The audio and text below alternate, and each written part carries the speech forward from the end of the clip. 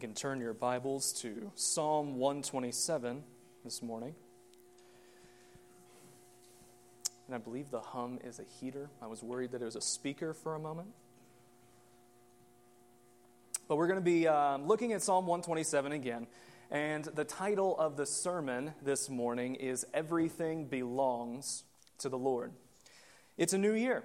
And the way that last year went, I'm sure some of us were not 100% certain that today would come. But here we are in 2021, which still seems weird to say. I don't think I've said it out loud yet, that it is 2021.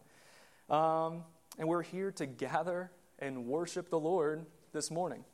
And so we can praise God that we have come shouting against 2020 and towards 2021 to the Father, Your kingdom come, your will be done on earth as it is in heaven. So we're going to be looking again at Psalm 127 this morning and continuing the series, Salvation Belongs to the Lord, Faith in Times of Trouble. So Everything Belongs to the Lord is the title in hopes of maybe expanding our thoughts in terms of the sermon series. And hopefully, you'll be encouraged at the broader application that the salvation of God brings.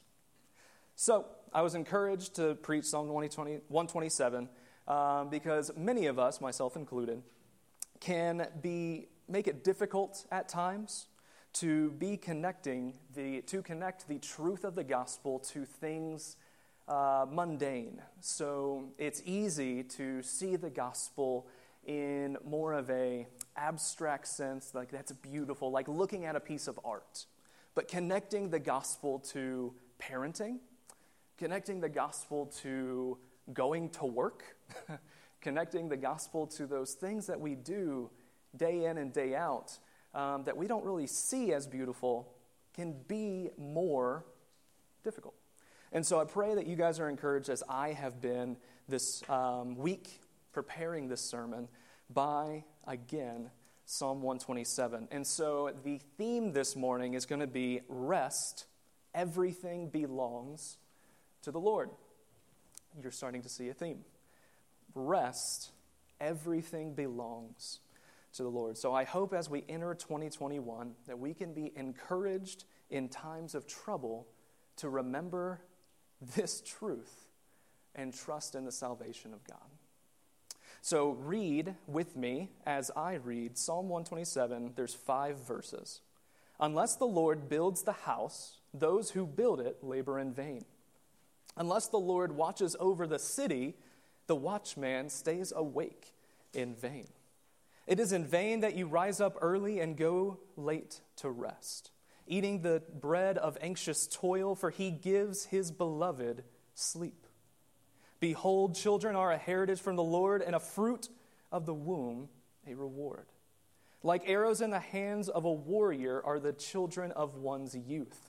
Blessed is the man who fills his quiver with them. He shall not be put to shame when he speaks with his enemies in the gate. So we're going to have two points this morning, two things, 2 ideas, 2 areas of your life that belong to the Lord. So first, we're going to see your house belongs to the Lord. And we're going to understand your house belongs to the Lord by looking at vain builders, vain workers, and vain anxiety. So first, vain builders. Look at verse 1a again. Unless the Lord builds the house, those who build it labor in vain. What does it mean for the Lord to build your house? We're not talking about an extreme home makeover situation where you turn around from your property and you pray, "Dear God, please build my house." And then you turn around and, oh my goodness, it's beautiful. So we're not praying for a miraculous building of your house, literally. Now, will the Lord provide the things for that house? Sure. But again, We're not praying for a miraculous building of a structure. So what do we mean? What does Solomon mean as he writes Psalm 127? Solomon is not implying that we should seek a literal structure, but the vain builder, rather, is more mundane, again, and normal. The vain builder is someone that we know. The vain builder, at times, is likely us. So, the vain builder is one who hears that the builder of a house is worthy of more honor than the house itself, and so builds 3 houses. The vain builder loves honor and praise that comes from the fruit of his labors. The vain builder builds all kinds of structures. He builds his status, he builds his wealth, he builds his car, he builds his house, he builds his whatever it is, because he loves the accolades that come from these structures, these ideas, these things. But we know that houses, cars, bank accounts, even status, like being renowned, famous even. None of those things are bad in and of themselves, right? So how do we discern if we're a vain builder that's building these things into our life for our own glory, or if we're just blessed by God?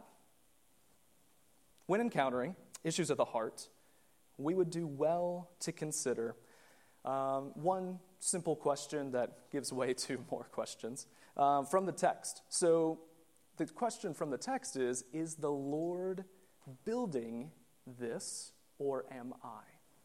So if we take any of those things, if we take our house, if we take our car, if we take our money, if we take our whatever it is, if we ask ourselves, is the Lord blessing and building this, or am I? How do you answer that question? So, is it for God's glory or my own? When you look at your own heart of hearts, are you looking to be seen or looking for others to see Jesus? Does it bless the local church? So whatever it may be, your building structure, status, whatever, is it blessing your neighbor, your first neighbors, the local church? So is it a structure that is being used to bless your church? Or is it used to bless yourself alone? Does it place me in more community or less? So am I busying myself with this building so much that I haven't seen my neighbor, I haven't seen my family in weeks, months, years? Is it placing me in more community or less? The vain builder doesn't care for God's glory, whether or not they intend to. We're talking about the end of their desires, not the desires themselves. None of us here are ever saying out loud, I don't want to give God glory today. But we might say in a whisper in the back of our minds, it'd be really nice if someone noticed, someone noticed me a little bit, noticed what I'm doing over here. So, the vain builder works day after day, forgetting the truth that unless the Lord builds the house, those who labor in vain. So, we're going to follow that up in vain anxiety, but let's look at the vain worker as well. The vain builder seeks to get his own glory through the fruit of his labors, whereas the vain worker likes to be seen for the labor itself. Okay? So, let's look at verse 1b. Unless the Lord watches over the city, the watchmen stay awake in vain. Now, this feels disconnected from our, daily life, right? There's not a olive branch watchman right? That's not a position that is held. But the application that we can draw here is any vocation, okay? So whatever your job is, plug it in here. And yes, being a mother is a job. So plug it on in. So, unless the Lord watches over the city, the watchman stays awake in vain. What does it mean for the Lord to watch over your city? How do we understand that today? Just as with vain builders, vain workers are not some abstract idea, but it's a concrete and common experience, even within the church. So if the vain builder seeks his own glory through the fruit of his labors, again, the vain worker seeks glory through the labor itself. So the vain worker hangs his hat upon long hours and hard work. All right? This is an ever-present battle for me. And I think most men, at least, I can't speak for women because I just don't know personally, but I struggle not to let everyone know how hard I work. Right? So I work long hours. I work hard. But I'm not satisfied with that. I want people to see me working long hours and see me working hard. Right? The vain worker. Man, I'm tempted to truly believe that my hard work alone is providing for my family. I'm tempted to believe that my long hours alone are doing anything to affect my family or this world. I forget that unless the Lord watches over the city, the watchman stays awake in vain. I can have sleepless nights from today all through 2021.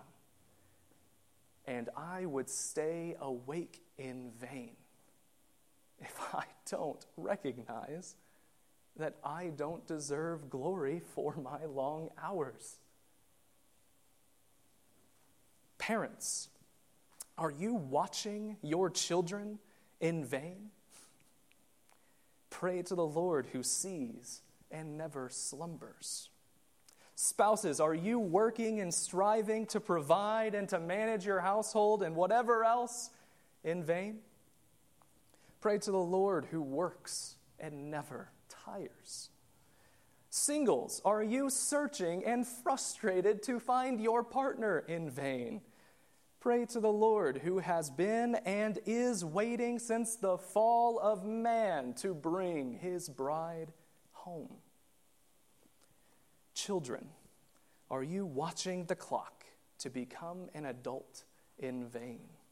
Pray to the Lord who came to us as an infant and waited patiently for his time to atone our sin.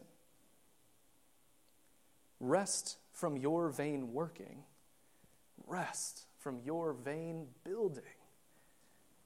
Your house and everything in it belongs to the Lord.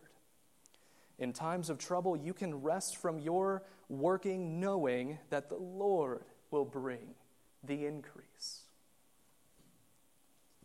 So vain anxiety. This is verse 2. It is in vain that you rise up early and go late to rest, eating the bread of anxious toil, for he gives to his beloved sleep. Josh and Vanna just had a baby, as most, if not all of you know. And so I am sure that hearing this verse is nothing short of overwhelming encouragement. Sleep is given to the beloved of God. Your house belongs to the Lord is summarized by this example of anxiety paired with the free gift of God. Christian, know and despair that no amount of labor is enough and no fruit of your labor is valuable. All is vanity and striving after wind. You will exhaust yourself in your works and then you will die, accomplishing nothing. Woo! All right, that's it. We can go home. We're done. You'll be exhausted, and you'll die doing nothing. You may build houses, castles, and kingdoms in your name, but all of these will crumble to dust, along with your name. Do not give in to vain anxiety over vain buildings and vain work. In direct contrast to this vain building and vain working, we see the blessing of God freely given to his people, for he gives his beloved sleep. The sleep of God's beloved is not something that we earn or strive for, but rather sleep is freely given to those who rest from their works. They rest from their vain building. They rest from their vain working, and they believe the good news that everything, their house and everything in it, belongs to the Lord. So do not be anxious over tomorrow, for tomorrow will be anxious for itself. Sufficient for the day is its own trouble. Rest, everything belongs to the Lord. In times of trouble, you can sleep soundly, knowing that the Lord will keep what is his. Recall Hebrews 4, 9, and 10 from what we heard read this morning. So then, there remains a Sabbath rest for the people of God. For whoever has entered God's rest has also rested from his works, as God did from his. Your house belongs to the Lord, and your heritage, our second point, your heritage belongs to the Lord. Let's continue reading. Behold, children are a heritage from the Lord, the fruit of the womb, a reward. Today's society thinks that children are a burden. What makes you different, Christian? Are you just a better person? Probably not. Do you simply enjoy sleepless nights, increased financial burden, bodily fluids firing in all directions, or rebellious children questioning everything that you say? Seems doubtful. And for any of us who are parents who have forgotten sleepless nights, again, I turn you to Josh and Vanna, who can tell you in recent experience of sleepless nights. And honestly, Rose is only a year old, and I already forget that stuff. I don't have any, hormonal, super magical whatever that makes me forget things like women do, but I still manage to forget half of the things, that happens in that first 3 to 6 months of life for a baby. Anyway, no, we all hate those times. I mean, it's beautiful, and we get to bond, and that's glorious. And it is, and we love our children. But nobody loves sleepless nights. Nobody loves cleaning bodily fluids. Nobody loves rebellious children. We're not better than the rest of the world. So what do we have to say that is actually different than the rest of the world? How can we as Christians say that children are a reward and a heritage from God? We see 2 examples given in the passage. And this is Solomon, so Solomon is always giving hyper-practical examples, right? And we're going to look at those practical examples and see a broader application as well. So the weapon of God in verse 4. So we're looking at the heritage of the Lord, and we're looking at the weapon of God. Like arrows in the hand of a warrior are the children of one's youth. First, we see that children are weapons in the hands of a warrior. But who is the warrior? When I first started doing study, and it made it to the first copy of the manuscript, actually, I was convinced initially that the warrior was the parent in question, right? So the person that gave life to this arrow was the warrior in whose hand the arrow resided. I am now convinced, however, that the warrior is not you, Father, but it is our heavenly Father.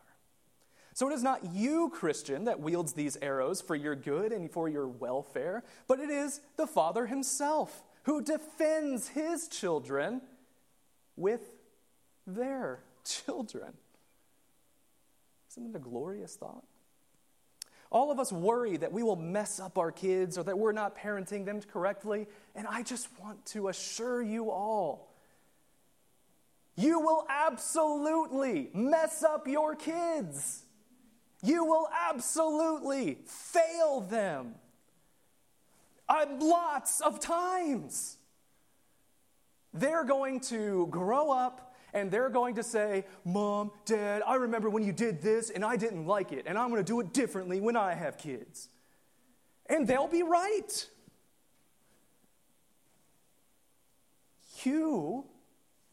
I am a failure. Praise God that these arrows are in the hands of the Father and not in mine. So if you're tempted towards despair that you're not wielding your children well, rejoice that they are not truly in your hands, but rather they are in the hands of your heavenly Father who gave them to you as a reward. They are still his. Parents, you need only point your children toward the good news, the good and right way, and repent. Parents, repent when you fail them. We have to ask Asher already. We would ask Rose, but, she doesn't understand. But we have to ask Asher to forgive us. We haven't made it 3 years. I don't know what any of you guys with teenagers are doing. I don't know how you guys are hacking that. I can't handle a toddler. Repent to your children and point them towards the good and right way. And the good and right way is not that they should be good and do right, but the good and right way is that Jesus was good and he has done right. They, like you, can repent and believe today that your failure, parent, is covered in the blood of Christ, and their failures, children, are covered by the blood for those who repent and believe. It is not your job, parents, to give birth to your children twice. Just as they were delivered from you, Mom, so must they be delivered by the Father in the power of the blood through the Spirit. Rest from your vain striving, parent, and rest knowing that your children, their welfare, your welfare, and their salvation are in the hands of the Father, not yours. Rest and rejoice knowing that these arrows belong to the Lord and he will use your children accordingly. Furthermore, the children of our youth are tools of God for our flourishing and sanctification. And so one of the key things there is our sanctification, right? So the blessing of God, keep that in mind. The blessing of God in verse 5. So we see the weapon of God and the blessing of God. Verse 5, blessed is the man who fills his quiver with them. He shall not be put to shame when he speaks with his enemies in the gate. So if you would permit me, I'm going to give us a brief biblical theology of children or offspring. Biblical theology is the practice of seeing how any theme or idea is understood by the story of the entire Bible. Okay? So taking the entire story of God's salvation and then using that to interpret a concept or idea. So to do this, we'll take a brief look at how God reveals the purpose of children and offspring throughout the salvation story of your Bible. First, children have been the hope of parents from the beginning. Look at Adam and Eve. Genesis 3:15 says, I will put enmity between you and the woman, and between your offspring and her offspring.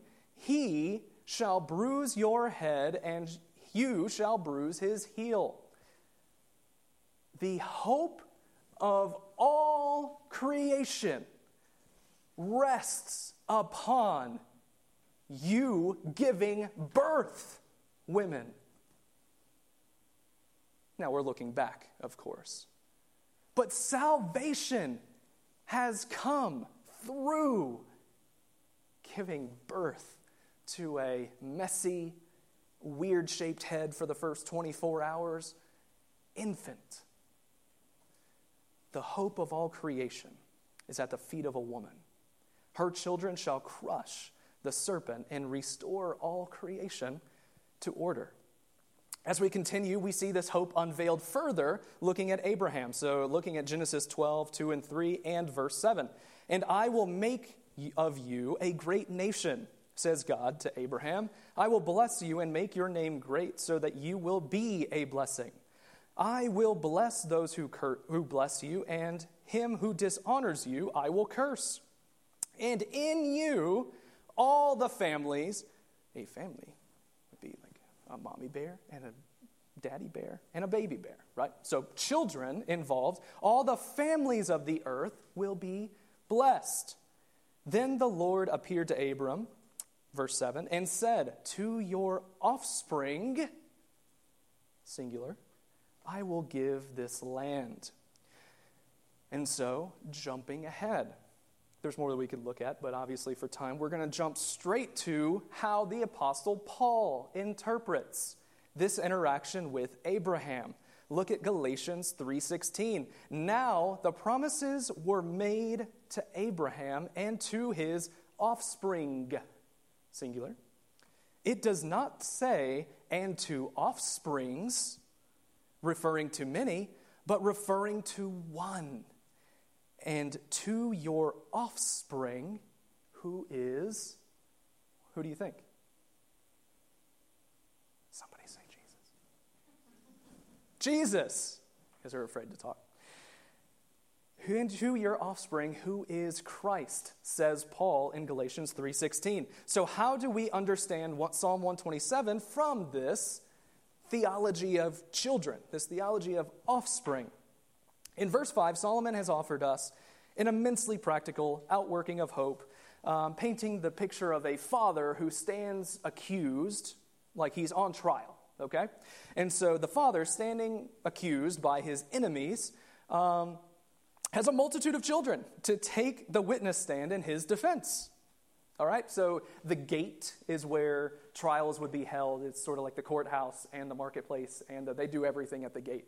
I don't really know why. I don't know how that works, but they did everything at the gate. And so the enemies making accusation at the gate would have been a court-type proceeding.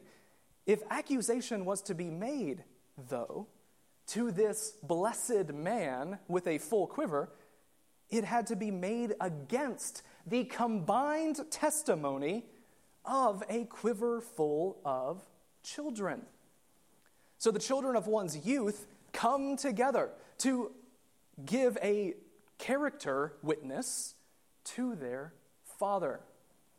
So this may have been something that the psalmist, that Solomon, was experiencing at the time. This may have been something that he was writing from a real, immediate experience that the original readers would have, oh yeah, I remember that. I remember that happening.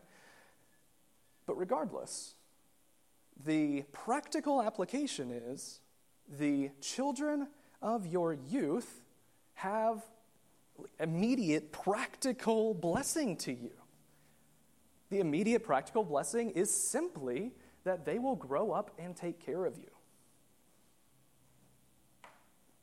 So, when we take this immediate, practical example of Solomon, and we look at the entire Bible and the way that it talks about children, this is how these things come together. So not only are children practical, verifiable blessings to your life, children who grow up take care of their parents, but also children point to Jesus. By God's grace, we get to see the full revelation of God through his completed word. We know of one offspring who was truly a mighty arrow, who the warrior, the father, plunged into the heart of the enemy, Satan. We know of one offspring who bursts forth into the courtroom to advocate on our behalf. Jesus stands before the Father today, advocating for you, Christian. We know of one offspring through whom all the nations will be blessed. This is not a Jewish gathering here today. We Gentiles, I, Gentile, have been welcomed into the family of Abraham, because through Abraham, Jesus, all the nations have been blessed. Be encouraged, Christian, that in Jesus, we can be blessed by our children, because our children, regardless of their faith and repentance, the very fact that you birthed them points to Jesus. Children show us Christmas. Children show us the gospel, the incarnation of Christ. And be blessed knowing that there was a righteous child raised by his righteous father, whose righteousness is given freely to all who believe. There's no qualifier for this blessing. The verse doesn't say, blessed is the strong man, or blessed is the skilled man, or blessed is the intelligent man. Those with a full quiver are simply blessed, because each arrow is in the hand of our Father, the mighty warrior. Do not let your vain striving and anxious worrying keep you from the Sabbath rest of God. Jesus is your rest. Jesus is your reward. So let your quiver be full of arrows coated in the blood of our Savior, Jesus Christ. In times of trouble, you can sleep soundly knowing that everything is the Lord's and that the Lord is in control. So as we conclude, I'm going to read a verse from All Glory Be to Christ, which we sang last week. But it quotes my psalm this morning, and we're singing it again after the sermon. Listen as I read, and then consider as you sing when Josh comes. Should nothing of our efforts stand, no legacy survive. Unless the Lord does raise the house, it's in vain its builders strive. To you who boast tomorrow's gain, tell me, what is your life? A mist that vanishes at dawn, all glory be to Christ. As we enter into a new year, recall and rejoice with me that your salvation and everything in your house belongs to the Lord. In times of trouble, sleep soundly knowing that your house, your work, your children, your stuff, your money, your whatever belongs to the Lord who is in control. In Jesus, we have Sabbath rest from our vain building and working through his works. We can rest because he worked for us. In Jesus, we have a heritage and a reward, the birth of our children because he was born. Respond to the word this morning as you are led. I'll be in the front. Your house belongs to the Lord. Cedarview. Your heritage belongs to the Lord, Christian. Rest. Everything belongs to the Lord. If you would pray with me.